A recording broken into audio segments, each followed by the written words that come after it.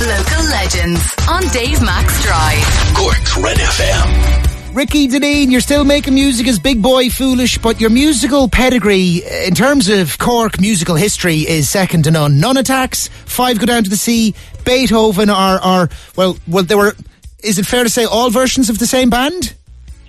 Well, yeah, they were very... Well, the only constants in those three bands were myself and Donnelly, but it kind of the lineup kind of changed between the three of them. So he was a Belfast boy that came and moved to Cork. He was a seemingly a sort of an inspiring frontman. Is that fair?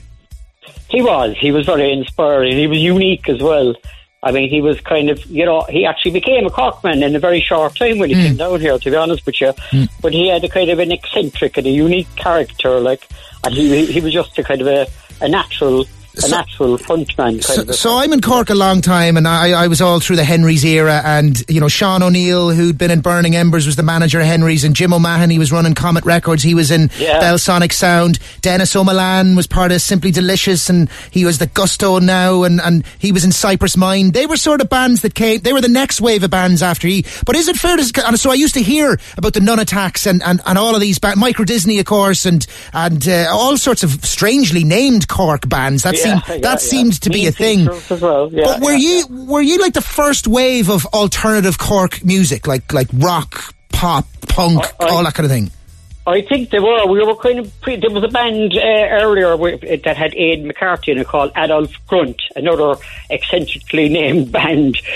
But they were kind of the first kind of punky band they used to play in the Arc. But we came after that, right. Slightly after that. And that's actually the Arc, the Arcadia, opposite the train station. The campus the downtown campus, where you too played so many of their gigs outside of Dublin and picked up all of their Cork crew that have toured the world with them ever since. That's like the ground zero of alternative, almost youth culture in Cork.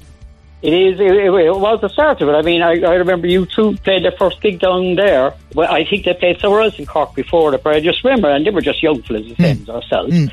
We didn't think anything kind of that they were going to be as big as they became. But that's basically where it all started, in downtown campus. And Conal Creedon, who was the ambassador for Cork Culture Night last Friday, was telling me, that was his era 40 years ago, his mates. But he was saying, we were the youth of the day were persona non grata in official Cork with the suits, and it was a much more conservative and formal place. And now youth culture is celebrated as central to Cork culture, which is, he said, if you wait long enough, it'll turn. It will eventually become accepted. I mean, we were kind of the young punk rockers, and people were looking at us sideways. And we walk into pubs and they'd be looking at you as if you had two heads. But then, 40 years on, there's a picture of us in the Grand Parade, which is weird completely. And was it, were people being deliberately quirky was it just to stand out and get a reaction? Was that the kind of against the conservative, formal, old-fashioned times? I think that's the way it was. We kind of rebelled slightly against the kind of Dublin scene, which was very kind of, it was very kind of... it was trying to kind of copy a bit of the London thing, and you guys were, we're not copying anyone. Indeed, yeah, the kind of Dublin scene was the kind of shiny trousers and the leopard skin tops and all that sort of thing, but, we tended to go our own way, and, I think it came out. I think everybody went the same way. It was just... I hate the word quirky, but that's what people used to say. Well, you look the late Mick Lynch and Stump, and they were on the verge of breaking through. But it was like you look at it from this time, and it's still strange that this was pop music in a way, or Charlton Heston. It's bananas. I know. That was crazy. It's all kind of Flann O'Brien sort of surreal sort of stuff. Now, what were you guys like? Were you more punky? I suppose we were, yeah. I mean, what you call it was, Mick Lynch was kind of more literary kind of stuff, but Donnelly was kind of more surreal, off-the-wall stuff that you couldn't tie into anything. Yeah. The stuff that he used to write about. But it was just kind of two different branches of the same tree, if you know what I mean. Yeah.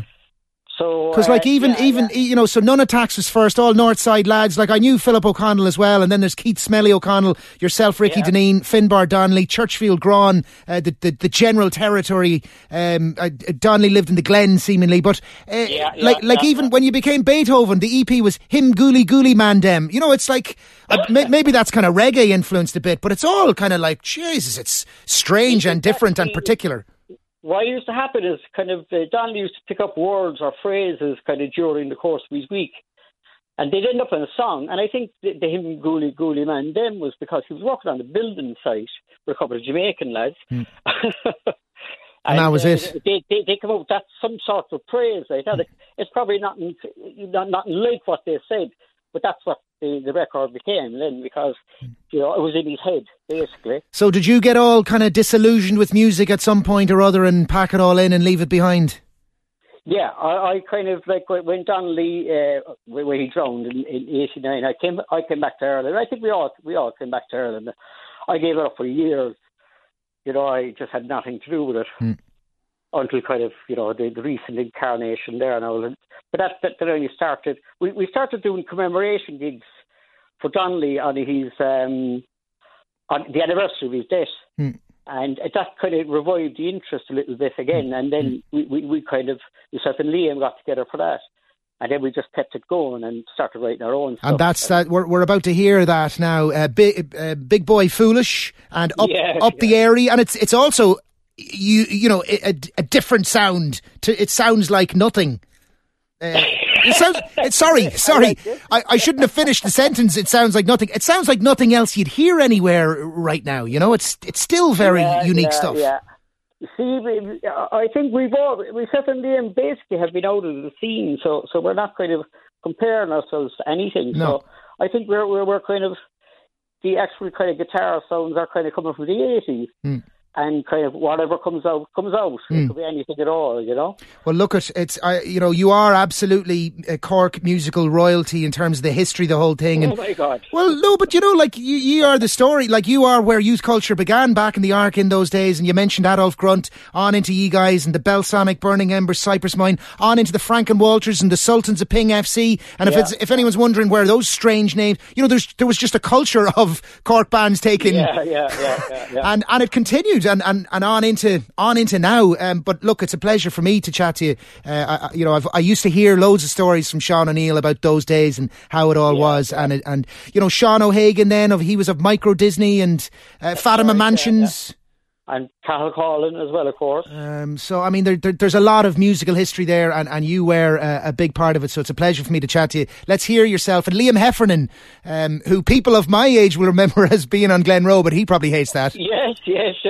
He probably hates it, I'd say, does he?